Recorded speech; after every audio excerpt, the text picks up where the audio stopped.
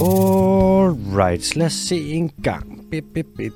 I dag der starter vi med en nyhed om noget et sted over i Ohio, der hedder East Palestine, hvor der har været et lille uheld. Har du set noget om det, Bondo? Nej, jeg glæder mig til at høre det.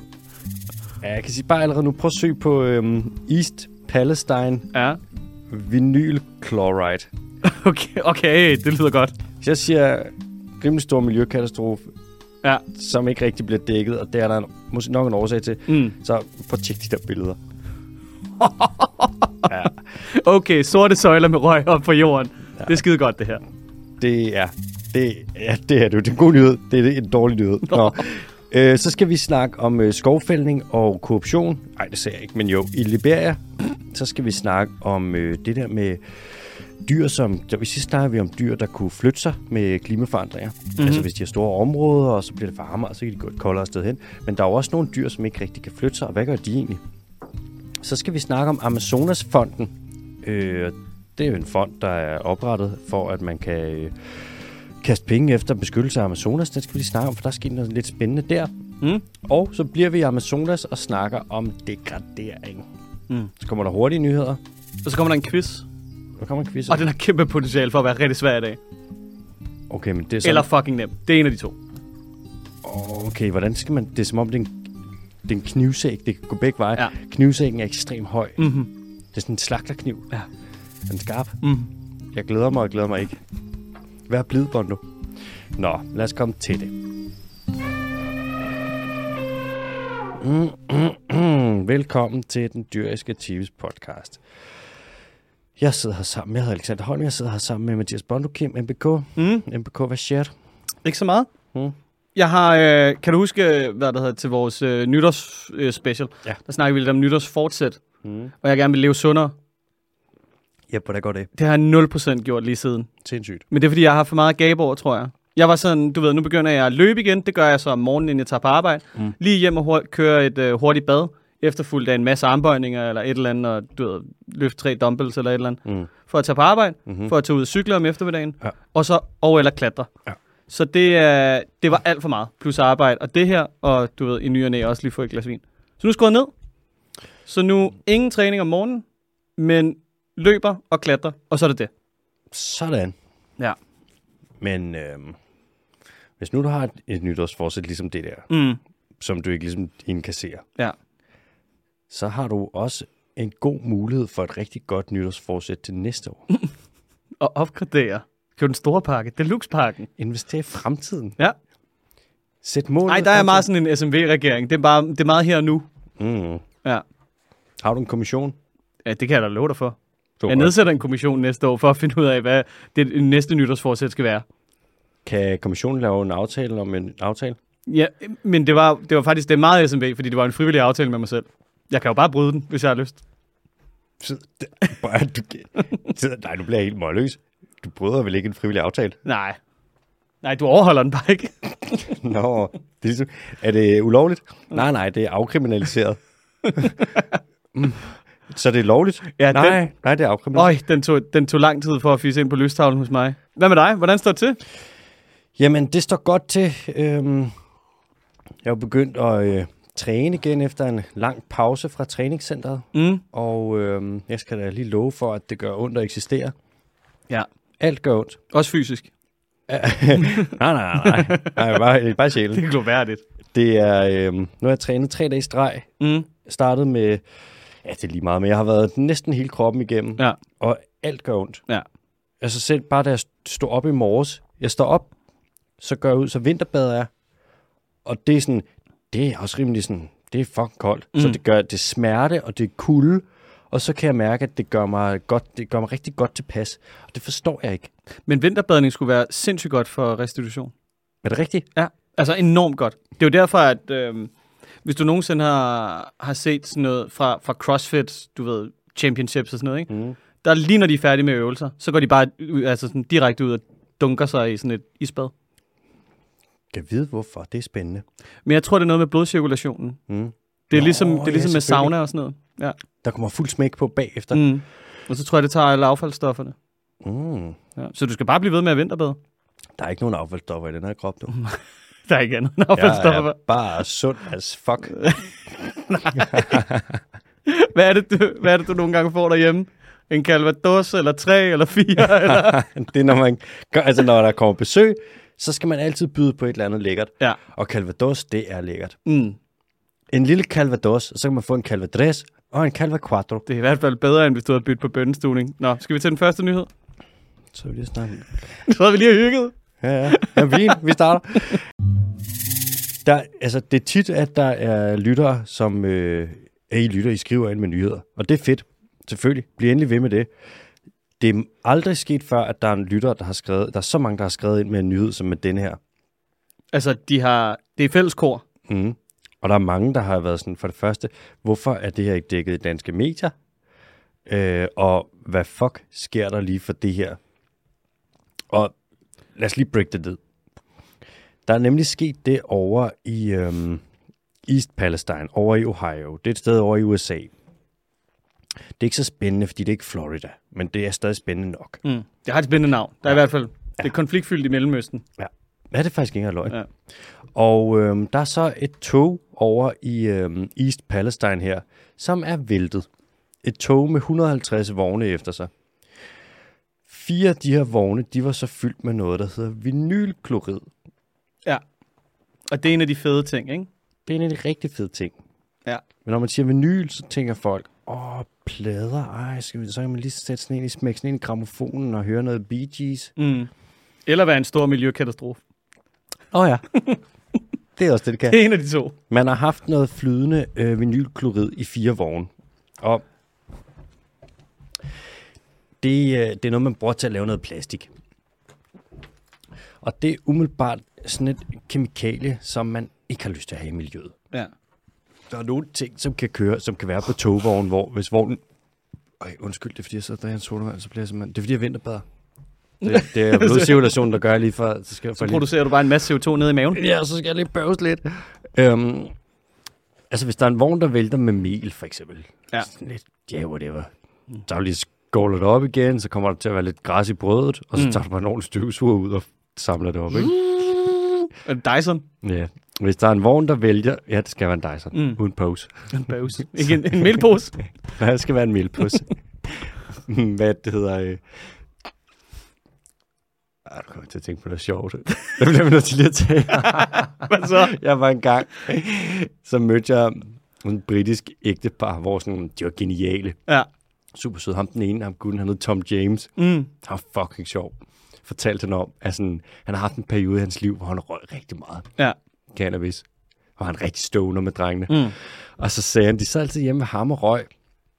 Og så nogle gange, hvis de løb tør, hvis de ikke havde mere cannabis, så lavede de sådan en trick. De sad altid på den samme sofa ved det samme gulvtæppe. Sådan en rigtig hygge gulvtæppe. Nej. Så tog han støvsugeren og tog støvsugerhovedet af, så du bare havde det der lille rør. Nej. Og så satte han en sok på. Nej. Og så tager du og støvsuger igennem sokken, og så alt det, der sidder ude for enden af sokken, for satan. Det røg ned i mixbakken, og så røg de det. Og jeg var sådan, dude, that's disgusting, does that shit work? Så kigger han mig lige i øjnene og siger, straight to the dome. Ej, hvor er det ulækkert. Også fordi, altså den type mennesker, ikke? De går altså ikke ud og, dropper deres bussemænd af i toilettet. Det har været 25% bussemænd, han har siddet og rådet der. Det er 100. Det var lige pinden. Straight to the dome. Straight to the dome. Okay. Nå, sorry, det var lige et sidespor. Det her vinylklorid, når det ryger ud eller på en overflade, så typisk så fordamper det. Og det går ret hurtigt. Med mindre, at der for eksempel er flere 100.000 liter af det, der bare ryger ud. Nu er det sådan, at de her vogne, der væltede, for at undgå, at de skulle eksplodere, fordi der gik brand og sådan nogle ting, så går man ind, og så har man skåret hul i dem, og så pisser det her vinylklorid ud. Og der er man sådan lidt, okay, miljøkatastrofe eller hvad, men det er så åbenbart standardprocedure, for hvis de ligger der inde i sådan en metalkapsul, så er det bare en bombe. Ja. Og det er rimelig tæt på noget bebyggelse, og det vil man helst ikke have. Så man har bare skåret hul. Så ryger der 100.000 vis af liter af det her ud. Ja. Og man er sådan, men det fordamper over. Ikke i de der mængder, det gør det ikke. Og så for at undgå, at det skal ryge for meget af det ned i grundvandet, eller bare ud i floderne, Ohio River for eksempel, Så har man sat ild til det. Klasse. Og det er det, som du ser billedet af. Rigtig amerikanerløsning. Ja, og man kan sige, okay, det er faktisk det standardprocedure åbenbart. Ja, i Amerika. Ja. Problemet er så bare, at vinylklorid, det er super kraftfremkaldende. Ja. Og røgen fra det er åbenbart sådan noget, der kan komme op, og så laver det et eller andet op i atmosfæren. Og så fordi der er noget, hvad er det, hydrogenklorid, altså noget saltsyre, så kommer der syreregn. Ja. Og nu... Og nu har Peter Tanef, han har været ude at sige, det trækker op til regn. Nu, det her, selv DR vil sige regn. Nej. Og jeg lover dig, det her, det er sådan... Syrenedbør. Virkelig, det her, det er bare, det er rigtig gris. Altså, det her, det er... for det første, det er virkelig, virkelig giftigt. Og for det andet, så er der virkelig, virkelig meget af det. Og for det tredje, så er det noget lort, når man brænder det af. Og for det fjerde, alt, der kan gå galt, er gået galt. Hvis man går ind, og du kan bare søge på vinyl chloride Ohio, så... Altså, det ligner de der scener fra katastrofefilm, når en vulkan står i udbrud. Altså, den der søjle af sort røg. Altså, rigtig Mordor-røg. Det er det også. Ja. Der var ikke bare kun vinylklorid med. Det var først kom det frem sådan noget, og der er væltet tog, der var vinylklorid. Ja, det er ikke så godt, og vi ser lige ild til det, og medierne prøver sådan lidt at dyste ned. Ja. Sådan, men det skal vi ikke lige snakke så meget. Der var også noget, der hedder etylenglykol monobutyl. Ja. Som er... Klassisk hvad? Ikke godt. Nej. Og så var der noget, der hed isobutylen. Vi er jo ikke kemikere. Er det Beaujolais, eller hvad? Der er isobutylen. Så var der Savagnin fra Jura. Rémy Croissois. Nej, så de her ting, det er bare noget, som du egentlig ikke har lyst til at... For det første indånden gasserne fra, du har heller ikke lyst til at sætte ild til det, og så indånden røgen. Og vi kommer jo ikke udenom at transportere farlige stoffer med tog. Nej. Det kan man jo sige, altså... Det lyder også fuldstændig vanvittigt. Hvor mange togvogne sagde du, det var? Og 4 med det her vinylklorid. Ja, men i alt? 150. Er det de der fucking sindssyge tog, man ser i Amerika? Ja. Hvor man bare sådan... Godstog. Ja. De kan være flere kilometer lange. Vi har dem også i Danmark. Har vi det? Ja. Nå, jeg har aldrig set det. Ikke så langt. De kører nærmest det, hvis du kører på... Uden at skulle kloge mig for meget på det, så er der jo nogle spor, der er sådan hotways, der bare kører igennem hele landet. Ja. Og de er fucking dødslangt. Du kan se dem ude ved Amagerfællet og derude ved Sjællandsbroen. Der kører der nogle gange nogen over. De bliver bare ved og ved og ved og ved. Kæmpe godstog. Ja, og når dem der starter dem, den der trækkervogn, der starter dem, den er kæmpe stor. Ja. Og de accelererer sikkert sygt langsomt. Men når først den er kommet i gang... Ja, så er den ikke til at stoppe. Ej, hvor lov er det. Det er bare en orm på en kilometer. Ja. Shit. Altså, vi kommer ikke udenom at transportere nogle giftige kemikalier. Og nogle farlige stoffer.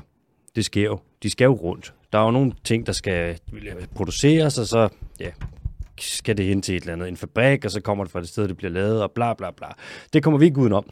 Men vi kan godt transportere farlige stoffer på en måde, hvor det ikke går galt, og hvor vi ikke ser uheld som det, der er sket her. Okay. Er det din egen løsning? Eller er det alles løsning? Det er lidt en ting, som jeg har tænkt mig frem til, efter at det lidt er kommet frem, at dem her, der har stået for det her transporten af det her stof, og dem, der ligesom har vildt det transporteret, nogen, der hedder Norfolk Southern. De har brugt mere end $1 million til at give til politikere i det her område. Okay. Og de har lavet en masse lobbyarbejde. Og det viser sig... Og oplysningskampagne til magthavere. Undskyld, de har lavet oplysningskampagner til magthavere. Ja. Og de har ikke lavet dokumenter, hvor de har snakket om, hvad de gerne vil have for deres lobbypenge. De har lavet policy papers. For at hjælpe dem. Det er ikke en checkliste over. Det her, det kunne være lækkert. Nej. Og så er det så, at der er blevet slækket på bemandingen, der skulle være, som skulle stå for sikkerheden bag alt det her. Der er blevet slækket lidt på nogle regler til noget, der skulle være med noget sikkerhed på de her tog. Der er blevet slækket lidt hister her, og alt i alt, så har de faktisk sparet en masse penge på at transportere det på denne her måde. Det er sgu da dejligt. Ja. Godt for togindustrien. Umiddelbart. Problemet er så bare, at de har lidt lobbyet for at få lov til at slække så meget på alle de her ting fra det her Norfolk Southern, at der sker det her nu, som er en miljøkatastrofe. Ja. Altså, det er kommet ned, det her vinyl, klorid, det er kommet ud i The Great Ohio River, hvor det er en flod, der kommer ned og vil påvirke 25 millioner mennesker med vandforurening, det ene og det andet. Det er en naturkatastrofe, det her. Altså, det er så giftigt. Der er allerede et hav af amfibier og alt muligt, der begynder at skylle op fra de nærliggende vådområder, som bare døde. Det er pisse giftigt, det her. Der kommer syreregn, der kommer alting. Og nu kommer det lidt frem, at man kunne godt have undgået det her. Ja. Hvis man ikke havde slikket på alle de her ting, som de egentlig har betalt for, at man skulle slikke på. Ja. Og det er også lidt der, hvor det bliver sådan en grisenyhed. En ting er det der med... Jo, det går galt. Altså. Ja, en anden ting er, at de har faktisk betalt for at slikke på de ting, der skulle have forhindret, at det gjorde galt. Og politikerne, de har taget imod de penge. Så det er sådan lidt... det kunne godt have været undgået. Ja, men jeg synes, man ser det med ret meget. Altså også i alle industrier. Altså når man begynder at fjerne de bolværk, som man sat i stand for at passe på tingene, begynder at blive slikket på, fordi nu har der ikke været en katastrofe i lang tid. Ja. Altså det var det samme med Glass-Steagall Act og huskrisen i USA. Det var jo det samme. Hvad er Glass-Steagall? Hvad er det? Glass-Steagall Act, det er sådan noget med, at du må ikke spekulere i ejendomsværdier og alt muligt forskelligt og sådan noget. Ikke? Ja. Jeg ved det ikke helt rigtigt. Jeg ved bare, at Glass-Steagall blev fjernet, og så lige pludselig var der en masse kreditinstitutter og finansinstitutter, som begynder at snakke alt for meget sammen. Ja. Og det er jo lidt det samme her. Altså. Problemet er også, det må ikke ske. Nej. Man skal jo selvfølgelig have det der værn. Og bare argumentet med sådan, hvorfor skal vi have dem? Der sker jo ikke noget. Sådan, fordi vi har dem. Ja. Altså... Problemet er også, at hvis nogle industrier, de tjener for mange penge, eller hvis de tjener rigtig, rigtig mange penge, så er det ikke dyrt for dem, hvis der går et eller andet galt. Fordi hvis de får en bøde, nemt, det betaler de bare. Hvis de skal gøre et eller andet, kompensere for et eller andet, hvis det er et olieselskab, hvis det er Exxon eller Shell, der har olieudslip over i armhulen i Afrika for eksempel, de kan lidt bare ignorere det. Ja. Og hvad skal Nigeria komme efter dem, eller hvad? Det kommer ikke til at ske. Men her, der kunne jeg godt forestille mig, at det kommer, altså den her virksomhed, det er Goodbye-rut. Altså. Tror du det? Ja, det tror jeg. Det vil umiddelbart være fedt, men... Jeg kunne forestille mig, at det er i så velhavende lokalmiljø i Pittsburgh garanteret, eller et eller andet, at det skal sgu nok gå galt, og der kommer til at være noget kompensation, og det ene og det andet, og Problemet er, det sted, de har lavet det, eller hvor det er sket, det her East Palestine, det er et fattigt område. Nå, det er et fattigt område? Hvad lyder din prognose på? Ja, det skal nok gå. Jamen, hvis det er de fattige, så er det sgu da lige meget. Det er det værste, at det er jo ikke engang løgn. Er det også en sort trailerpark-område eller et eller andet? Altså bare lige for at køre fuld trifecta? Hvis det er, så ved man godt, så er det sådan, men ærgerligt, den her slags til skæv. Ja. Det er lidt noget gris. Ej, det er noget øvenød. Jeg troede faktisk, det havde... Altså, jeg var helt over på... Der er en masse vinylplader, der bare ligger og fumler rundt ude i Pittsburgh. Også fordi man har hørt sådan noget... og sådan noget... De der gamle ruller, man havde, som man havde film på, de er sygt brandfarlige. Jeg tænker sådan, er det samme med vinyl? Er det her? Ja, altså film. Ja. Film, ja. Og så sådan, at det samme, man bruger til LP'er, det er jo noget med lyd. Ja. Er det gamle LP'er, der brænder af? Det må være bangersmalt, den ild, der kommer. Så ligger der bare sådan Bob Dylan fuldstændig forgulvet midt i Pittsburgh. Blowing in the wind. Helvede, mand. USA må jo nok nedsætte en kommission. Det er jo det, danskerne har gjort, ikke? Selvom vi godt kan se, hvad der er galt, så skal vi jo lige finde ud af, altså, er det gået galt? Det kunne godt tænkes. Ja. Jeg kunne også, ved du hvad jeg tror, de gør i stedet for? Sådan en rigtig amerikansk ting. Hvad? Jeg tror, der kommer til at være der er nogen, der lægger sagen mod nogen. Ja. Og så kommer vi til at se en retssag, som varer rigtig lang tid. Ja. Og så bliver den bare jongleret rundt i det der super komplicerede retssystem, de har i 20 år. For at ende i højesteret på et eller andet tidspunkt i 2055. Højst sandsynligt. Ja. Og det der selskab, Norfolk Southern, de har masser af penge. Ja. Der er det bare nogle advokater på, og så bare trække den så langt, som de overhovedet kan. Og så på et eller andet tidspunkt, så er det sådan, nu lader vi det bare ligge. Ja, de kører nogle gange de der class action lawsuits. Hvad er det for noget? Det er, hvor at man, altså som en samlet enhed af dem, der er påvirket, lægger sagen mod. Så det, kan du huske, der var det der med Dark Water, vi snakkede om i sidste uge, hvor DuPont havde pisset en masse teflon ud i åerne og ud i lokalsamfundet? Ja, det kan jo ske for alle. Ja, altså teflon, det smutter jo. Når du bare... Det glider, det hæfter ikke på noget, selvfølgelig rører det lidt ud. Ups. Men der gjorde man det. Og så er det flere tusind mennesker, der går sammen. eller 10.000 vis af mennesker, der går sammen om at lave et søgsmål.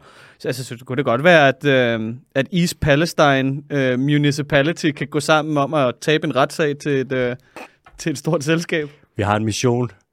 Vi vil gerne tabe en retssag. Ej, hvor er det øv. Ja. Nå, alt det bedste til dem. Det må man sige. Og rebelademad til alle de dyr, der dør. Vi skal videre til, apropos tabte retssager, så skal vi til Liberia. Liberia, det er et land, der ligger over det ligger i Afrika. Og det ligger, hvis man tager armhulen, Afrika starter der, hvor det er sådan tykt, og så bliver det sådan lidt indsnævret, Afrika bliver. Og så lige der i indsnævringen, det er armhulen. Det er ikke noget, man kalder det, det er noget, som vi kalder det. Mm. Og det er der, hvor blandt andet Gabon ligger, og Ækvatorial Guinea ligger, og Cameroon.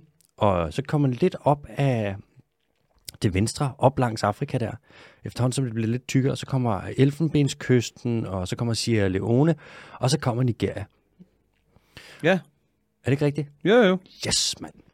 Tror jeg. Mm. Og så du tjekker mails? Nej. Jeg sidder og tjekker Liberia, men jeg var lige havnet i noget militærdiktatur på en eller anden måde. Er det ikke Libyen? Har jeg trykket forkert? Det kan sgu være. Jeg tror, det er det, der ligner Libyen lidt. Ligger det ved siden af Algeriet? Og Tunesien? Ja. Ja, det ligger. Nej, det grænser op til Egypten. Nå. Anyways. I Liberia, der er der lige sket noget lidt spøjst. For der har været en retssag mellem et tømmerfirma og sådan noget, et statsligt apparat, som står for noget med tømmer. Så er vi der. Yeah, baby. Amerikanerflag. Er det det? Ja, en stjerne. Ej, gud ja, det ligner da sygt meget det amerikanske. Spøjst. Nå. Og nu er det sådan, at det her tømmerfirma over i Liberia, de vil gerne eksportere en masse illegalt fældede træer. Vi snakker træer med en ret høj værdi. Og det må de selvfølgelig ikke, fordi de er illegalt fældede, og det ved alle. Og så er det så, at der er det her søgsmål, og de skal så, hvad siger man, de er sagsøgt for at vil sælge det her illegalt fældede træ. Og så kommer der en anden instans, som kommer ind over, også sådan et offentligt apparat, som kommer ind og trumfer den her anden offentlige virksomhed, eller anden offentlige myndighed, og siger, det der, det skal de bare have lov til. Det der træ der, fri lejemand, det sælger de bare, det eksporterer de bare. Fedt. Så nu har vi en retssag, hvor der er nogen, der skal stoppe med at gøre noget ulovligt, og alle ved det ulovligt, og så kommer der bare en anden offentlig myndighed ind og siger, nej, I fyrer den bare af. Og man kan sige... Så var åben krig nede på kommunekontoret. Fuldstændig. Og det er jo det, der er sådan, det er jo ikke spændende ud fra sådan et, hvad siger man, juridisk perspektiv, fordi det er bare straight up to fucked. Ja. Men det er et billede på noget, som der er nogle miljøaktivister, der nu advarer imod i Nigeria, eller i Liberia, som er, at det er simpelthen ved at kollapse hele det her retssystem og alting, der er omkring tømmerindustrien. Og illegal skovhugst i Liberia stikker fuldstændig af for tiden. Mm. Og de har nogle træer, noget rigtig jungletræ, Ja. som er ret høj værdi, og nu høvler de bare helt lortet ned og sælger det. Og det hænger også sammen med sådan den politiske situation i Liberia, som er særlig. Deres præsident, han er fodboldspiller, George Weah, Okay. og har åbenbart været en rimelig sådan succesfuld fodboldspiller. Ja. Så er han blevet præsident. Det er da klassisk. Altså, jeg har også, hvis Niklas Bender, han stod på stemmesedlen, så havde han da også så havde Lorden fået min stemme lige med det samme. Kraftede med at ruske op i Folketinget. Hvad hvis det var Stig Tøfting? Samme. Så bare se ham fucking graver sådan, bare, du ved. Bare knoptaklingen lige til knæene. Bare møver ind, smadrer Folketinget. Hold kæft, Henrik Dahl. Hold nu fucking kæft. Henrik Dahl er jo stoppet på Twitter. Nej. Han har slettet sin Twitter. Nå, han var da ellers så god. Ja. Han har travlt med at skrive alle mulige åndssvage ting. Jeg tror, han fik et besked på sådan, du må simpelthen ikke være derinde mere. Du laver for meget ballade. Ja, han er vel garanteret over på Facebook. Ja, garanteret. Ja. Det er det jo, mange af dem. Nå, anyways. Det er lidt det, vi ser nu i Nigeria. Eller i Liberia. Ej, de har roder rundt i de der... Der er også IR. Ja, der er IR. Nigeria. Jeg har ikke været der. Jeg har ikke noget på den. Nå. Mm. Men det er jo også lidt noget, vi ser i andre lande i Afrika, og særligt hen over den der region, der er ved bæltet der, hvor der er mange lande, hvor der er ekstremt stor fattigdom, rigtig mange naturressourcer, og så kommer der rovdrift på dem. Ja. Og det er lidt den der sprint efter de her ressourcer, og så bliver det ikke dækket så meget. Sådan, det får ikke så meget opmærksomhed udefra, for mange landes medier, der er sådan, hvis noget sker i Afrika, så sker det bare i Afrika. Ja. Og der er alt muligt fuck, som alle mulige kan slippe afsted med at gøre. Sygt meget rovdrift på naturressourcer og andre industrier og lande og olieselskaber, der bare kommer ind og bare går amok. Det er, og så når man tænker på, hvor stort det er, det areal. Grådighedens legeplads efterhånden. Det må man virkelig, virkelig sige. Og ja, der er bare sådan lidt fri leg. Ja. Og det har ikke rigtig nogen konsekvenser. Uagtet for menneskelige hensyn og rettigheder og arbejdsforhold og hele lortet. Præcis. Og så er der bare nogle... Moral og etik. Altså, de vælter jo bare ind og korrumperer de regeringer den ene efter den anden. Kommer med en 100 kroner seddel, ikke? Det må man sige. Så det er lidt noget gris. Men det er vel også... Altså, det er også... Hvad fanden... Hvad gør man? Altså, fordi hvis du har juridiske systemer og ministerier, som ikke har nogen respekteret autoritet, altså over for andre. Mm. Altså, fordi, hvem er det så? Så lad os sige Miljøstyrelsen, eller, gå ud og siger, det synes jeg er en dårlig idé, og det har vi ligesom, det er vores embede på en eller anden måde. Er der så kan Finanstilsynet eller Finansministeriet bare komme og sige, det må vi godt. Så smuldrer det hele bare lidt, ikke? Altså. Jo. Det er rigtigt. Det burde være totalt separate instanser, men de har bare overlap. Det er ligesom, nu siger du selv, Miljøstyrelsen. Og det er jo også det, vi ser med nogle ting. Hvis de kommer med, de skal tage sig af miljøet. Men hvad så hvis Landbrugsstyrelsen de får en fix idé? Ja. Så har vi jo et overlap. Det er det samme med Naturstyrelsen. Også fordi de to ministerier ofte bliver slået sammen, ikke? Altså. Det sagde du bare ikke. Og så har vi Naturstyrelsen, som skal tage sig af natur. Det er Naturstyrelsen, der også melder ud, at vildsvinet, det skal udryddes fra Danmark. Ja. Det er landbrugshensyn, er det ikke det? Hvorfor siger I det? Ja. Det er også Naturstyrelsen, der er landets største tømmerproducent. Ja. Skal I ikke tage af naturen, i stedet for at producere træ? Så det var ret. Der er vildt meget overlap, og det er problematisk. Ja. Ja, og så specielt, altså kunne jeg forestille mig, det er jo nok ikke fordi, at man kan... Fuck den der mikrofon. Fuck den der. YOLO. Ja, at den fjerde statsmagt, den bliver lyttet til, eller bliver sådan opmuntret til ligesom at komme med deres meninger og kritiske spørgsmål. Jeg kunne godt forestille mig, at der var nogle knyttede næver, der kunne fortælle folk, hvad de skulle skrive om i de lokale aviser. Men hvad nu? Den fjerde statsmagt, det er medierne, ikke? Ja. Og vi ser, hvor ukritiske de er i Danmark en gang imellem, så det er jo bare... Når du siger nogle kontroversielle ting. Ja, det var ligesom det, du sagde i sidste uge, der var kontroversielt. Hvad fanden var det nu? Nå, du synes, det var en dum idé med minkfarmen. Wow. Ja, wow. Ja. Nå. Skal vi videre til den næste? Ja, tak. Vi var inde på i sidste uge det med klimakrisen, og hvordan at det bliver varmt for en masse af verdens organismer. Og hvis man kigger på hvirveldyrene, så er det 41% af dem, der vil opleve de varmeste temperaturer, den art nogensinde har oplevet overhovedet, hen over de næste 83 år. Fordi at vi har den der kurs nu i forhold til klimakrisen, som bare hedder business as usual. Så det ser ud til, at verden hen over frem mod 2021 eller 2100 vil blive 4,4 grader varmere. Men hvis vi kigger lidt, ikke bare på hvirveldyrene, men også på andre dyr, så er der jo nogle af dem, som ikke bare kan flytte sig, hvis nu at der kommer temperaturskift. Altså hvis det er... Don't. Ja, der kan man sige, så får du nogle fucking ben, mand. Man kan sige, hvis det bliver varmere i Italien, så kan de dyr, der er der, så kan Italiens ulve for eksempel, så kan de vandre nordpå. Og det er der bare andre dyr, der ikke rigtig kan flytte sig på den måde. Det er for eksempel muslinger. Og det er rankefødder, de der underlige, dem man kalder barnacles. Rankefødder? Ja, du ved, når du ser dem på sten og sådan noget, så der, det ligner sådan en lille sten med et hul i, og så stikker der sådan nærmest en tunge ud en gang imellem. Sådan nogle små, det er vist nok krabstyr faktisk. Crabs. Og de kan jo ikke bare rykke sig. Det bedste, der kan ske for dem, det er, at de sidder på en eller anden båd, der sejler et koldt sted hen. Ja. Og muslinger kan heller ikke.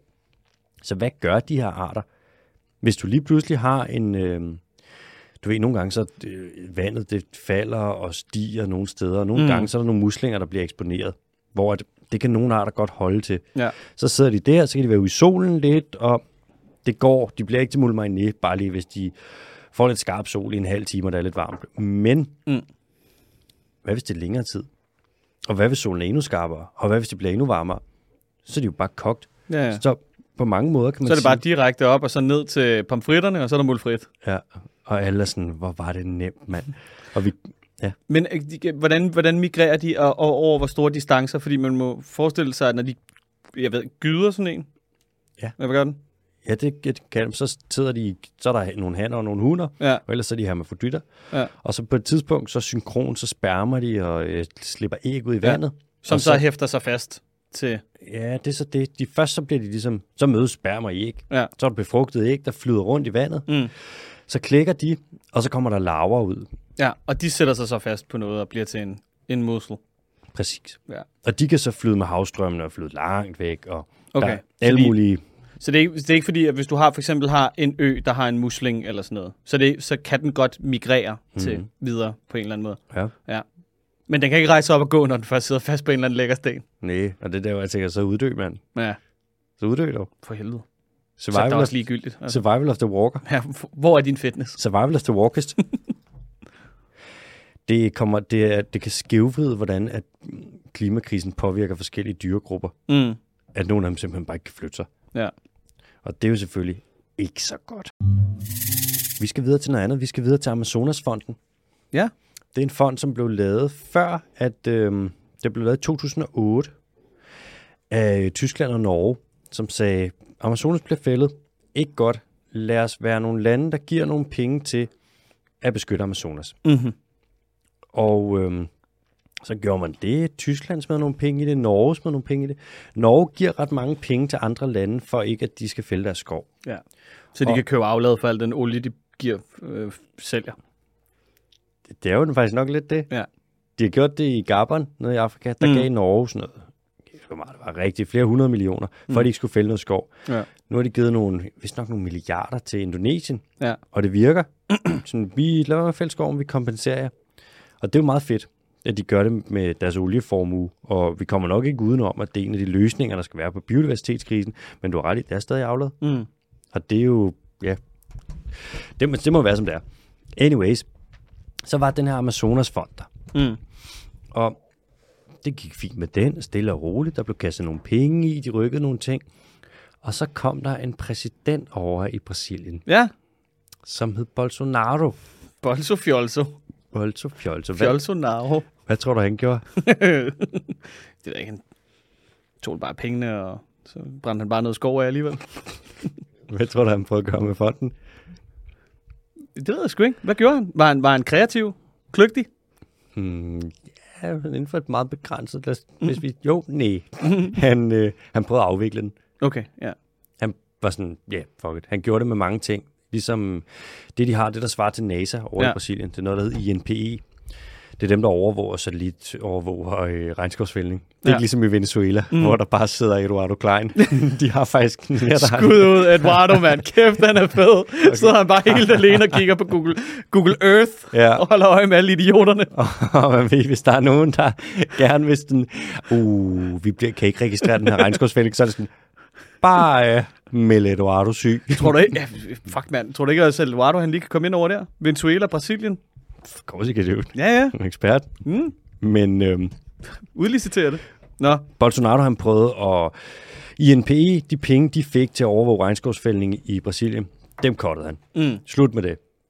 Den her Amazonasfond, den prøvede han at afvikle. Slut med det. Han gjorde alt, hvad han kunne for ligesom bare at gøre Amazonas dårligere stillet. Men Lula, den nye præsident, der så er kommet i Brasilien, han siger, den her fond, det er sgu meget nice. Og nu har han været over at mødes med Biden. Biden. Og Biden har sagt, ved du hvad, den der fond, det er sgu meget nice. Hvis du til, at vi lige giver 50 stænger. En stænger? En stang, er det 1 million? Det kan det være. Eller en stang er 1 million. En stang 1 million? Ja. Eller er det 100.000? Ja, fordi klikker 1000. Nej, det er jern. Men klik også. Ja. 3 klik, 3.000, ikke? Ja, det er rigtigt. Ja, jernstang. Lad os sige, fuck det. Han gav ham 50 millioner dollars, sagde, bum mand, værsgo, redde den skov. Ja. Og umiddelbart, så er det jo fint, det er jo en start, det er jo et symbol. Det er ikke en skid. Altså, der er mange, der siger, fint mand, du glemte lige 3 nuller din hat. Og det er jo i og for sig, okay, man kan sige, Biden havde et forslag i 2020, da han blev valgt ind. Ja. Hvor han sagde, at vi skal have lavet en international fond, hvor vi skal give $20 milliarder til Amazonas. Så kom der en anden gut på. Så var der en anden gut på. Det var under valget. Altså, nu råder jeg tingene lidt sammen. Biden havde foreslået, at man skulle... Jo, da han blev valgt ind, så foreslog han, at vi skal give 20 milliarder til dollars til regnskov. Men det glemte han. Ja, men det er lidt glemt. Nu giver de så 50 millioner. Ja. Det er super optimalt. Anyways, det er en god start, og det er også fint det der med, det er ikke så mange penge, som der skulle gives, men det med, at der er andre lande, der begynder at give penge til, at man redder Amazonas. Det er ret godt. Frankrig har også meldt ind og sagt, lad os da fucking gøre det. Storbritannien har meldt ind og sagt, det kan vi så godt. Storbritannien har allerede givet 223 millioner pund til at redde Amazonas. Ja. Så ikke gennem Amazonasfonden, men bare igennem forskellige andre tiltag. Og det er jo det, der skal til. Det er jo det, vi også tit siger, der mangler penge til naturbeskyttelse. Ja. Så hvis man kan give penge til Amazonasfonden, og så redder man Amazonas, fint mand, det er da bare godt. Det er da også så nemt at stå og pege fingre af folk, der bare prøver at tjene nogle penge, og så gider man ikke at give noget til det selv. Så sidder vi bare heroppe med vores innovationer og fucking vindmøller, og så kraftede mand, og vores så grønne løsninger. Ja. Du ved. Vores gyldetanker, vores metan. Hvis vi lige bliver i Amazonas. Er der dobbelt Amazonas? Ja, det er der. Der sker meget. Det er også længe siden, vi har været der, synes jeg. Vi har sprunget over et par gange. Det plejer jo at være sådan et fast indslag. Du ved, hvad er der gået galt i Amazonas i denne uge? Præcis. Der er noget, der er gået lidt galt over nu. Ja, eller det er ikke noget, der lige er gået galt nu. Det er noget, man har fundet ud af, der er gået galt. Ja. For når man kigger på regnskov, så siger man, er det fældet, er det ikke fældet? Nå. Men det kan også være noget andet. Det kan være degraderet. Det kan for eksempel være, hvis der har været sådan en tømmerhugst, hvor man bare har været inde, og så har du fældet nogle træer og trukket dem ud, men du har ikke fældet hele skoven. Det kan være, hvis der er tørke, altså du kan have regnskov, der er begyndt at tørre ind, hvor en masse organismer, de så lider, og økosystemet ændrer sig, men der er stadig regnskov. Det er bare ved at blive transformeret til noget tørskov af en art.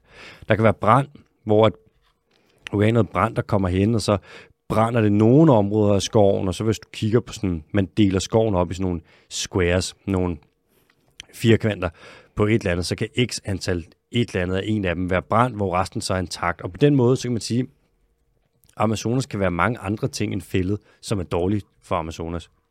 Og nu viser det sig så, nu har lavet et kæmpe studie, der er 35 forskere fra en masse forskellige lande, har kigget på det, og det viser sig, at omkring 38% af Amazonas er degraderet.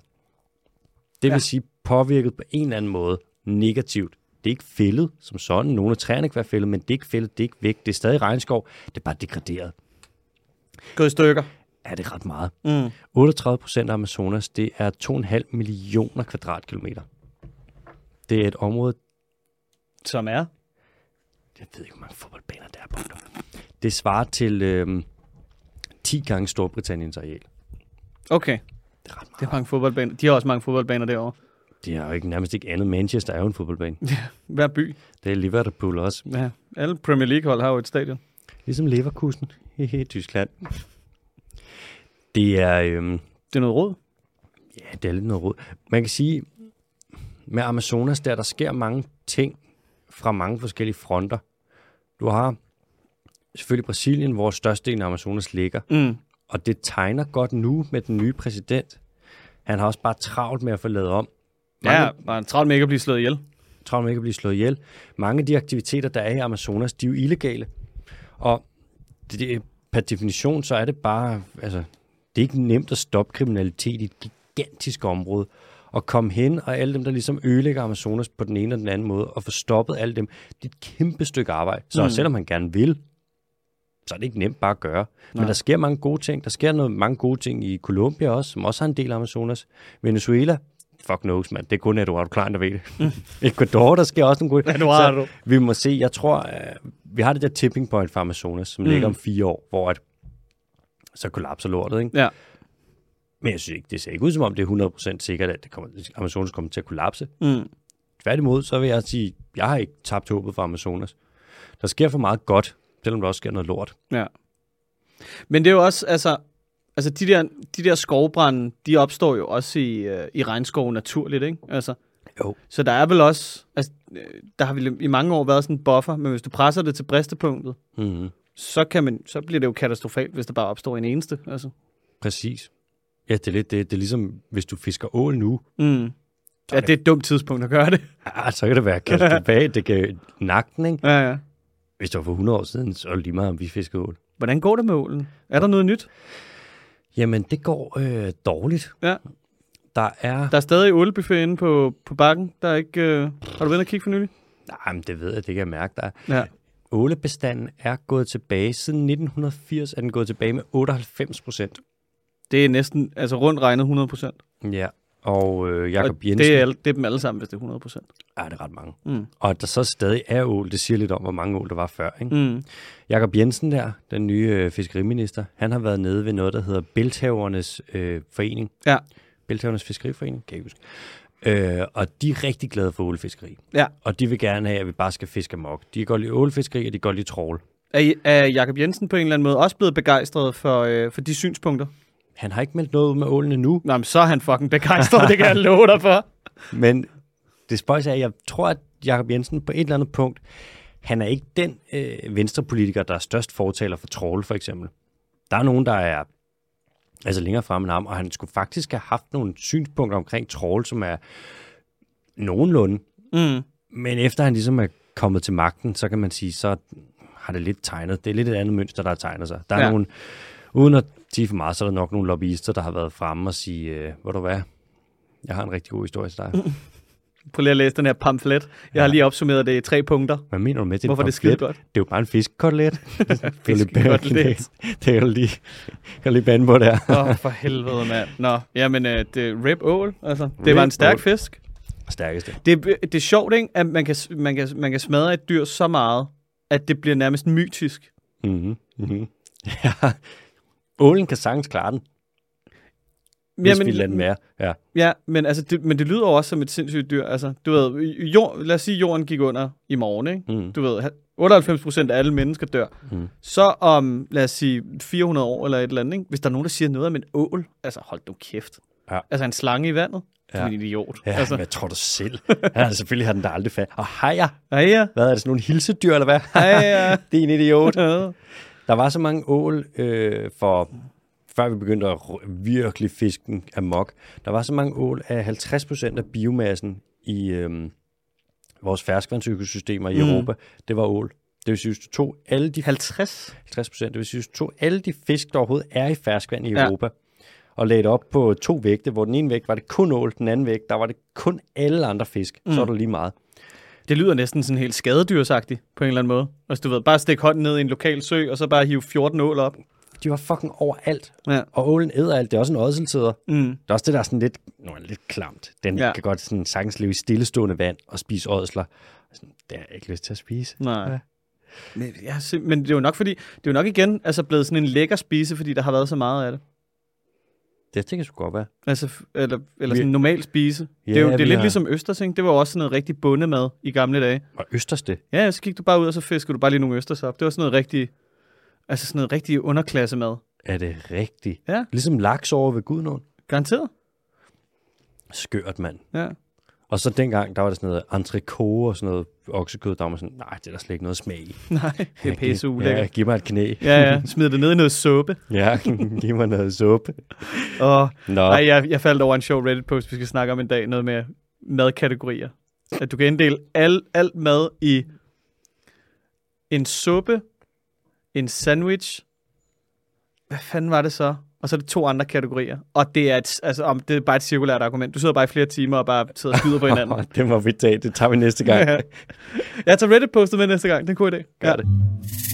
Nå, vi skal til de hurtige. Ja, tak. Der er, når vi kigger på rokker, så er der jo nogle forskellige slags.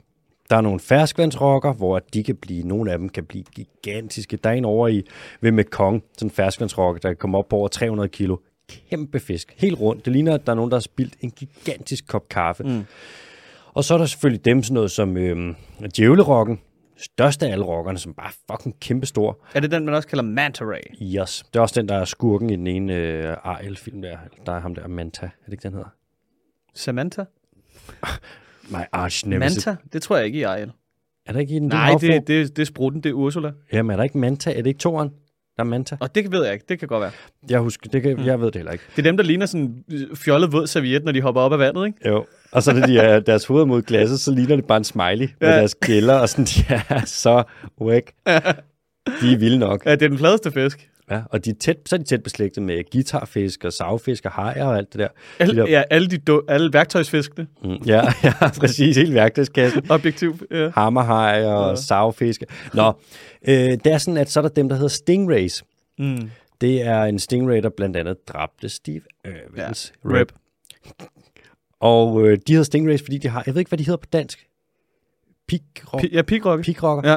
De har jo så den her sådan pig, der sidder for enden af deres hale. Og den allerstørste stingray, der findes, den finder man næsten aldrig, på trods af, at den er så stor. Så man ved ikke, hvor mange der er af dem. Hvis du kigger på, hvad den status er på... Nej, prøv lige at sige det igen. Den allerstørste, der er af dem, den finder man ikke. Den finder man meget sjældent. Den findes nede ved, i hvert fald ved, hvad er det så, østkysten i Afrika. Okay, ikke det største individ. Nå, nej. Okay, nej, jeg troede, det var sådan en, du ved, jeg skulle ud og fange generalen i den lokale sø. Eller meget sjældent, jeg fanger ham. meget, meget sjældent. Ja. Den største af dem, den er rimelig stor. Vi snakker sådan, den kan godt få et vingefang på et par meter. Og nu har man fundet ud, man finder dem sjældent. Og man ved ikke, hvad status er for dem, altså rødlistet, IUCN-agtigt, om de er truede, om de er sårbare, eller hvad de er. De er det, der hedder data deficient. Altså, man har ikke nok data til at vurdere det. Nej. Men fordi man finder dem så sjældent, at de er så store, så regner man med, at den er kritisk truet. Og nu har man så været nede og fået sat et tag på en af dem her nede ved Mozambique. Så har du fundet en ordentlig klippert, og så har du sat et lille GPS-tag på. Og så kan du track, hvor den bevæger sig hen, og så kan man, ud fra dens bevægelser, kan man nok også lave nogle vurderinger på, hvad den laver. Indtil videre har man ikke fundet ud af noget superspændende. Man har fundet ud af, at den kan dykke ned til omkring 650 fod, det vil sige lige knap, det er 200 meter cirka. Man har fundet ud af, at den migrerer ret langt, men selvfølgelig den er jo kæmpe stor. Og så har man fundet ud af, at den bedst kan lide at jage om natten. Og det er lidt det. Så det er en forsigtig nyhed med de her stingrays. Og så har man også set, at den kan faktisk få halen op over ryggen, ligesom en skorpion og stikke. Men den gør det meget sjældent, og det er fedt, fordi den pig, den har, den er på størrelse med en underarm. Okay. Ja, så hold da kæft. Ja, du vil gerne undgå den. Hvad gør man egentlig med sådan noget data, når man indfanger det? Altså beskytter man det på en eller anden måde? Fordi jeg tænker, lad os sige, at du kender en eller anden bestemt hajs migrationsmønster. Altså det kan du ikke bare frigive, fordi hvis de nu holder til et bestemt sted, så det er jo... Du tænker i forhold til fiskeri? Ja. Det er faktisk rigtigt. Man gemmer det der data. Ja. Både af den årsag der, ja. Og så også fordi, at den her data, hvor du bruger til at publicere nogle videnskabelige artikler. Og hvis der er nogle andre, der får fat i den data, så kan de jo publicere det. Ja. Og så kan de, så at sige, så kalder man det at blive scooped. Så kan de komme ud med den artikel, du vil ud med. Men man gemmer det. Det var det samme, jeg havde med, da jeg lavede det med flagmus Mauritius. Ja. Så data med GPS-data med, hvor de var, hvad for nogle huler de fandtes i. Det var ikke inkluderet, altså koordinaterne, i de papers, som jeg prøvede at publicere. Som jeg ikke fik publiceret, det har det fint med. Fordi, at, som sagt, hvis der er krybskytter eller nogen, der er efter dem, så kan de jo finde dem. Ja. Så det er faktisk rigtigt, det beskytter man. Tror du, man handler med sådan information? Tror du, der er nogen, der kunne finde på det? Ja. Måske ikke nødvendigvis biologerne, men altså nogen, der er tilknyttet på en eller anden måde. Nogen, der lige kan tilgå det at være sådan, stik mig 50.000. Det findes jo sikkert et marked for det. Ja, altså, hajfiskeflåden. Altså, de skal vide, hvor hajerne er. Ja. Det findes der, det er da helt sikkert noget værd. Garanteret. Nå, the quick news bliver til the long news. Ja, sorry. Wombatter, de laver firkantet lort, og man ved stadig ikke, for det første, hvorfor, og man ved heller ikke, hvordan. Og det er bare et mysterium. Der er nogen sådan... Så er der nogle forslag. Der er nogen, der siger, at hvis de laver firkantet lort, så kan de jo stable dem, og så kan de jo se hinandens lort, og det kan de jo signalere med. Men så er der også nogen, der er sådan... det er ret dumt dyr. Så kan de så stable sin lort, hvor de sådan... Nej, men man kan jo ikke afvise det, før du har en bedre forklaring. Så er der nogen, der er alle mulige teorier, alt muligt. Det er meget sjældent at lave firkantet lort. Nej, nu siger jeg noget kontroversielt, ikke? Jeg tror, at chancen for, at man leger med sin lort, den er større, jo lavere din IQ er. Så det der, det skal de ikke begynde på. Altså, det er jo ikke, der er jo ikke nogen intelligente mennesker, der sidder og tænker, nu skal jeg da lige prøve at lave en kringle ud af min pølse, eller et eller andet. Det er fucking sjovt. Det er Bondos konstant. Man ved heller ikke, hvordan de laver firkantet lort. Nej. Så det, man har gjort nu, der er en forsker, som gerne vil kigge på det, som har fået fat i 2 roadkills nede fra, jeg tror, et eller andet sted i Australien. Eller, den omkring. Og så tager man en ballon og putter ind i røven på den, op i tarmen, og så puster du den op og ser, hvordan er modstanden forskellige steder i tarmen. Og så kan man se sådan, er det sådan en blød ensformet modstand, eller er det sådan noget, der kan forme lorten? Og hvad jeg har set indtil videre, så er man stadig sådan, tarmen opfører sig underligt, men vi ved stadig ikke, hvordan den laver firkantet lort, eller hvorfor. Der er nogen, der er sådan, har den bare et firkantet røvhul? Sådan, nope, der har den heller ikke. Nej, det er man kan, helt cirkulært. Jeg så en artikel, hvor de sagde, så snakker de sådan, siger, jamen firkantede former er sjældne i naturen. Os mennesker kan lave firkanter på 2 forskellige måder. Enten kan vi forme en firkant ud af noget, der er formligt, eller skal vi tage noget hårdt, og så kan vi skære en firkant ud af det. Og wombatten gør ingen af delene. Hvad? Okay. Hvis den får meget væske, så laver den rund lort. Så man siger, den skal have noget, det skal være tørt, for den laver firkantet lort. Det er jo bare nemmere at lave tørre firkantet lort end runde. Ja, selvfølgelig. Ja, men det giver jo mening. Har du nogensinde prøvet at stable suppe? Det er pisse svært. Ja, det er fucking svært. Jeg havde det. Nå, så det er et lille mysterium der. Jeg elsker, når vi har lortenyheder. Gør det? Det er de bedste nyheder. Jeg kan sagtens tage nogle flere med. Ja. Der er masser af det. Er også mit yndlingssegment i, hvad er det Naturpatruljen. Naturpatruljen, ja. Get in, lort. Ja. Teaser. Shit, jeg gider, der kommer der. Nå, og så skal vi en tur til Costa Rica, hvor det er bare blevet ulovligt at fange og sælge hammerhajer. Der har været noget slet og ret. Ja, og der har været noget med, at man har fanget dem for at sælge selvfølgelig nogle af finnerne til hajfinsuppe og tænderne til, smykker og sådan noget lort. Ja, halskæder på Hawaii. Ja, det er ikke engang løgn. Og man har været sådan lidt Costa Rica, de har sådan et rygte for at være ultragrønne, passe super godt på deres natur, men man må stadig fiske hajer. Sådan, nej, selvfølgelig ikke, mand. De gør det ulovligt. Det må man ikke. Og så skal vi se, man er blevet bedre til at spotte hvaler med satellitter. Det er sådan, at når man skal kigge på, hvor hvaler er henne, og hvad laver de, og hvor mange er der, så har man brugt sådan nogle, så har du flået over med fly og taget en masse billeder, og så kan du ligesom kigge der. Så kan man også genkende hvalerne, fordi de har unikke mønstre og alt sådan noget. Har de Eduardo indover? Det tror jeg ikke, de har, men, og det kan være, at det er det, der er the key. Men det burde de. Eduardo Klein. Vi bliver nødt til at få ham ind som gæst. Ja, det kunne være sindssygt. Nå, nu er der så en hvalforsker, som under corona, så har hun kigget på, så hun undersøgt hvidhvaler, beluga-hvaler, som er helt hvide. Og så under corona, der var hun jo fanget derhjemme som hvalforsker. Det er lidt nederen. Så ved du, hvad hun gjorde? Nej. Hun byggede 5 hvaler ude i sin garage. Fedt. Og så fik hun lov til at sætte dem ud i nogle søer, og ligesom svømme rundt med dem, de her hvalsimulerede figurer, og så kunne hun tage satellitbilleder, og så kunne hun udvikle sin algoritme, og det har så hjulpet til, at man er blevet bedre til at finde hvaler. Altså, prøv at overveje hos kommunen sådan noget. Hej, jeg kunne godt tænke mig, jeg har lavet en hvalfigur, jeg har lavet 5, de er 6 mil lange, og jeg kunne godt tænke mig at sætte dem ud i Esrumsø, og så vil jeg gerne tage satellitbilleder, så jeg kan lave en algoritme. Er det cool? Det har man gjort, og man har fået trænet algoritmen nu, så den er blevet god nok til, at man kan se med nogle hvaler, hvis de svømmer ind under hinanden, at der er 2. Og nogle hvaler er nemmere end andre. Hvidhvaler er nok de nemmeste. Nogle af dem, gråhvaler for eksempel, det ligner bare sådan noget lidt. De er bare grå, men de er svære at spotte. Men man træner den her, og man bliver bedre og bedre til med satellitbilleder at finde ud af, hvor der er hvaler og hvor mange der er. Seriøst, folk er så fede, mand. Ja, det er sgu så. Det er så nice. Bondo, quiz mig. Er du klar? Vis mig. Okay. Fun fact. 5, hvad der er facts bagefter. Selvom jeg kan findes i Esbjerg, såvel som i Tokyo, så er der alligevel en række danske steder, jeg ikke kan findes. Herunder blandt andet Læsø, Anholt, Samsø, Fanø, Rømø, Tunø, Ærø. Altså det hele vokalrækken. Okay, så den findes i Esbjerg, og den findes på Tokyo, men der er en masse øer, den ikke findes på. Ja. Ja, det er selvfølgelig ikke grævlingen, for den findes jo ikke. Nej. Møgdyr. Jeg kunne også friste til at sige rev, men den røde rev, tror jeg, den er Tokyo. Den røde rev? Jeg vil gætte rød rev. Rød rev? Det er super forkert. Vulpes. Nej, Vulpes. Ja, jamen så... Det er Vulpix i Pokémon.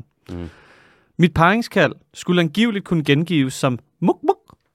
Muk-muk. Muk-muk. Eller muk-muk. Eller muk-muk. Muk-muk. Hvad fanden siger sådan? Det lyder lidt som en høne, eller en, men det er jo ikke... Det er jo mere bare sådan en hane, der bare står galer. Ja, og jeg kan love dig for, at de også har høns på Samsø. Ja, det har de selvfølgelig også. Den er svær. Det må være... Okay, lige hurtigt. Det er ikke en padde. It's not a paid. It's not a paid. Det er ikke et krybdyr. Det er ikke en fisk. Det er enten vokaliseringer, paringsskab. Jeg kan sige, det er et landgående dyr. It's not a fish. It's not a fish. It's not a fish. Det er enten er det en fugl, eller så er det et pattedyr. Og jeg tror, jeg hælder mest til pattedyr. Fordi fugle ville jo nok kunne flyve ud på øerne og være der, ikke? Men mindre det var en fugl, der ikke kunne flyve. Fuck, giv mig den næste. Jeg er Danmarks nationalpattedyr.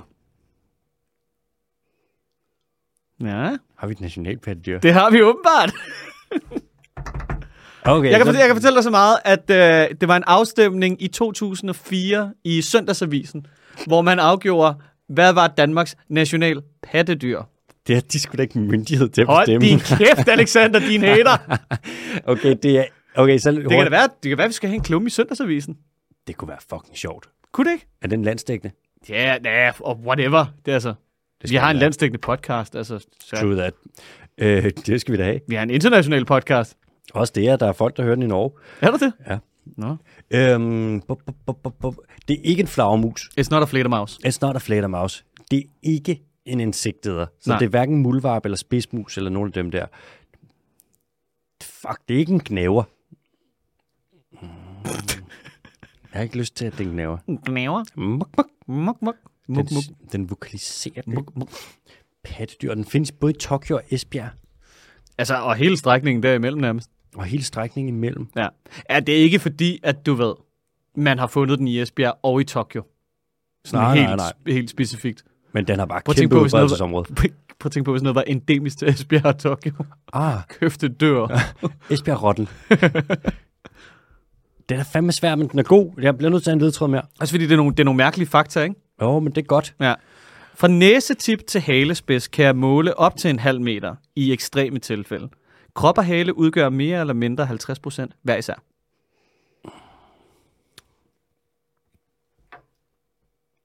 Puha, den er svær. 50%. Jeg vil sige krop på cirka 25 cm. Omkring max. Det er ikke særlig langt. Jeg tænker, kan det være en af de der små, en af the stouts? Kan det være the snouts. Kan det være sådan noget ilderbrød, hermelin, husmor, skovmor, nej, fordi Okay, du fik lige alle morgene. morgerne. Mor. Den er svær. Læses mor. Det er ikke Nej, okay. Er det røde æren? Det er det røde æren. Findes den i Tokyo? Åbenbart. Sådan en lille svin. Sådan en lille svin. Siger den sådan, mok mok? Åbenbart. Jeg var sådan helt... Det er fucking håndsvagt, det der. Var det pinligt, fordi det er jo en gnæver. It's a gnæver. Og jeg sagde, det ikke var en gnæver. Nej, du sagde, du ikke ville have, det skulle være. Ja, det er rigtigt. Jeg er kun semi-udulig. Ja. Godt, det ikke var en grævling, mand. Så har du været disket. Ja, jeg synes... Kender du det, at da jeg tænkte sådan, det kan være, jeg skal tage, det røde æren eller et eller andet, ikke? Og så gik jeg, og så tænkte jeg sådan, ej, ved du hvad, fuck det. Så kom jeg væk fra det, og så tænkte jeg, nu læser jeg skulle lige om det æren, ikke? Og det var den ene mærkelige fakta efter den anden. Også formuleret lidt sådan, sådan lidt, nu finder jeg bare på noget-agtigt. Altså, det er virkelig god Wikipedia-page at gå ind og læse. Altså. Er der egentlig nogle Pokémoner, der er sådan æren? Efter æren? Æren? En lille æren? Er der det? Vi kan lige se. Squirrel Pokémon, det er der garanteret. I øvrigt, apropos det, faktisk den dag, det her kommer ud, det her afsnit, kommer der også... Ja. Det er en squirrel. Ja, selvfølgelig er det. En squirrel. Det er en squirrel. Squirrel. Den dag, det her kommer ud, der har jeg også et debatindlæg, der kommer ud i Altinget, hvor jeg skriver om, hvordan ulven ikke er farlig, og nu skal vi stoppe med at udrydde ulven, og lade være med at ville udrydde den mere, fordi sådan, hvorfor skulle vi det, den er ikke farlig. Har du nævnt, du er naturtalibaner, da du sender det her læsebrev ind? Nej, men ved du hvad jeg har nævnt i artiklen? Nej. Som er sådan en griner, en lille diss. Ja. Jeg har nævnt grævlinger. Og sådan, okay, så kan jeg også lige nævne indjørninger også, eller hvad? hvis de tager det med, og det gør de. De har de ikke faktatjekket. Fedt. Hvor er det lol. Ja, kæmpe stor snydt ved snudskaftet. Nå, Bondo, hvor mange point fik jeg? 2? Jeg fik 2 point, ja. Det er fint nok. Jeg synes, det er skide godt gået. Det var virkelig noget mærkeligt fakta den her gang. Men jeg synes, det var så sjovt, at vi blev nødt til at gøre det. Jeg synes, det var godt. Jeg kunne godt lide det der med dit distributionsdata. Fra Esbjerg til Tokyo, det er en fed kontrast. Men det er fordi, at jeg tænkte, Danmark, ikke? Så det vestligste punkt, det må være Esbjerg. Ja. Ude ved Blåvandshuk, et eller andet. Og så, altså det er, jeg har altid eller Grønland. Eller Grønland selvfølgelig. Jeg har altid sagt, at Esbjerg, det er jo Danmarks Tokyo. Og Aalborg er Nordens Paris, og hold nu kæft. Ja, hvad er det? Og København, det er Sjællands Aalborg. Ja. Vi skal til nogle spørgsmål fra lytterne. Nu vil du ikke tage det første. 2 sekunder. Jeg skal lige være med her. Jeg skal lige scrolle ned. Mm. Okay. Vi har et spørgsmål fra Max. Hej. Hej Max. Hvis man skal omsætte den globale biodiversitetskrise til noget, som er mere håndgribeligt for den almindelige dansker, hvad kunne det så være? Altså, hvordan påvirker den vores daglige liv herhjemme? Tak for arbejdet og programmet og tweets. Of course, you welcome. Hvad tænker du, Bono?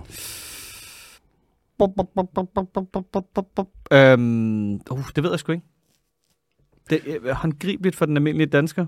Det er et spændende spørgsmål. Det er også tricky. Vi lever jo i et land nærmest uden natur. Ja. Så biodiversitetskrisen for os vil være... Den er sværere at spotte, end hvis man lever mange andre steder, hvor vi virkelig ødelægger noget natur, fordi vi har ødelagt den allerede. Man kan sige, en ting, hvor vi kan se det, det er, du kan ikke få torsk fra indre farvand i Danmark mere, fordi den er kaput. Ja. Det er jo en ting. En anden ting er, at der vil være ting, som er svære for os at få fat i, og som bliver dyrere at importere. Blandt andet nogle former for træ, IP for eksempel fra Brasilien. Mm. Det bliver kun dyrere nu, og det bliver kun sværere at få fat i. Nu ved jeg ikke, hvor gammel du er, Mads, Max, undskyld. Men du kan givetvis spørge dine forældre, hvor ofte om sommeren, at de var nede og vaske bilen, fordi den var fuldstændig tilsmudset med insekter. Det er rigtigt, insekterne på forhånd. Altså det kan jeg da bare huske, hvad det er, var lille. Ja. Og det ser man ikke mere. Så er der jo også det, hvis vi lige bryder landegrænserne og bare ser... Du kan jo gå ind på de nyhedsmedier, der dækker biodiversitetskrisen. For eksempel Hakai Magazine, eller Manga Bay, eller Smithsonian, eller nogle af alle dem der, hvor tit man ikke snakker om udryddelser. Eller gå ind på IUCN Red List, og så gå ind, så kan man så nogle filtre, så kan du gå ind og se, hvad for nogle arter er uddøde. Det er mange. Gå ind og kig på den danske rødliste, det er lavet af Aarhus Universitet. Bare gå ind og søg på rødlisten AU, og så kommer du ind. Så kan du lave sådan et ind på hjemmesiden, så kan du ligesom filtrere resultaterne, så du kun ser de organismer, der er regionalt uddøde i Danmark. Og mig bekendt, der er det nu mellem 380 og 390 arter, som vi har udryddet i Danmark, som er regionalt udryddet. Du kan ikke se et vildsvin i Danmark, eller det kan du godt, så skal du til Lille Vildmose, hvor de er indhegnet. Men det kan du ikke. Måske udrydder vi ulven i Danmark. Vi er ved at udrydde ålen i Danmark. Vi ser mange af de her ting, og vi kommer også til, Altså, hvis du er nede et sted, hvor at for at udrydde et toprovdyr, at du skal skyde et etcifret antal af dyr, så siger det altså lidt om, hvor smadret et land man i virkeligheden har. Altså, helt vildt. Der er ikke nogen andre steder, du kan tage hen, og så bare skyde en bjørn, og så er der ikke bjørne. Altså. Nå, man spærre. Så er det bare det. Slut. Ja. Ildsvind i vores indre farvand. Forskellige presfaktorer, der gør det. Selvfølgelig udledning af kvælstof fra landbruget, det er jo den primære. Men også udledning spildevand fra byerne. Spildevand, der kommer ud. Altså forurening fra Østersøen og fra Polen, Tyskland, der kommer op og dræber de danske farvand. Du kan tage ud og se, altså det er bare død i vores indre farvand. Det er jo biodiversitetskrisen i sin essens. Men hvis man sidder derhjemme i stuen, og man er sådan, hvordan kan jeg mærke biodiversitetskrisen? Det er svært. Ja, det kan du ikke, altså, fordi du sidder jo inden for husets 4 vægge. Præcis. Så altså, hvis det skal være noget håndgribeligt, så er det jo bare, det er jo ikke håndgribeligt, det er jo en global krise. Den er ekstremt kompleks, og den er virkelig kompleks, og virkelig ikke særlig håndgribelig faktisk. Nej. Men det er bare altså en masse død. Men hvis det skal være et håndfast tilfælde, så er der jo de der, altså.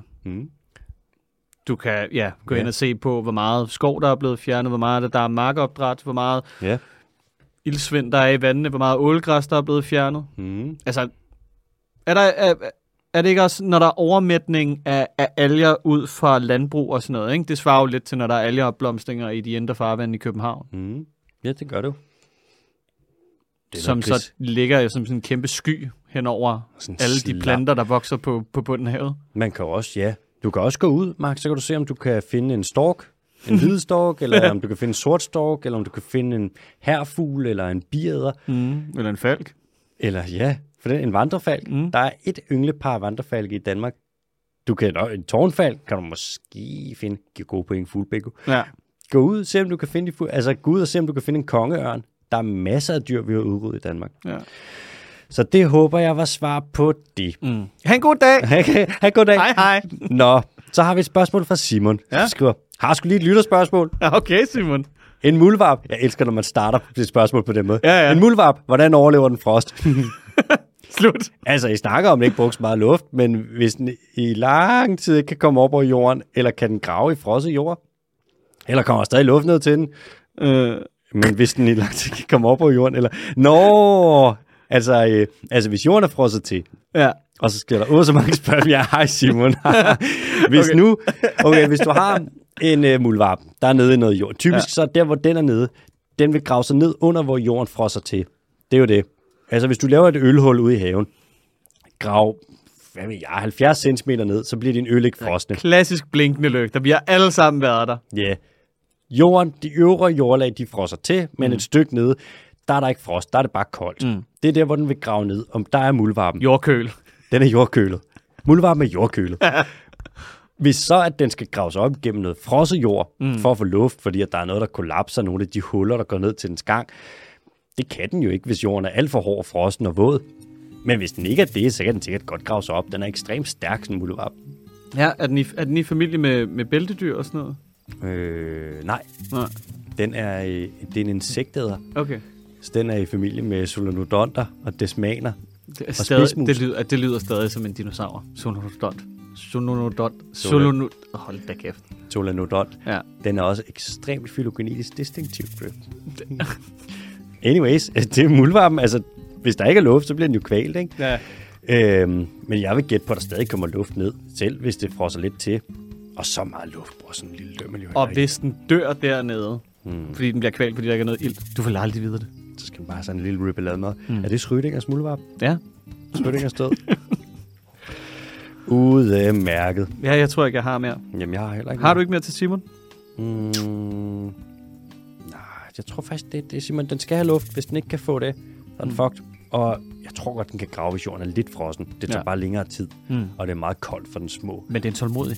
hænder. Ja. Muldvarpen er et meget tålmodigt dyr. Det har jeg altid sagt. Det var alt for i dag. Adios. Os. Fuck, hvor skal jeg pisse, mand? Nej, rend ud, fordi jeg begynder at sætte den her overført. Nej, så vil der være 10 over tid. Kommer kvart over.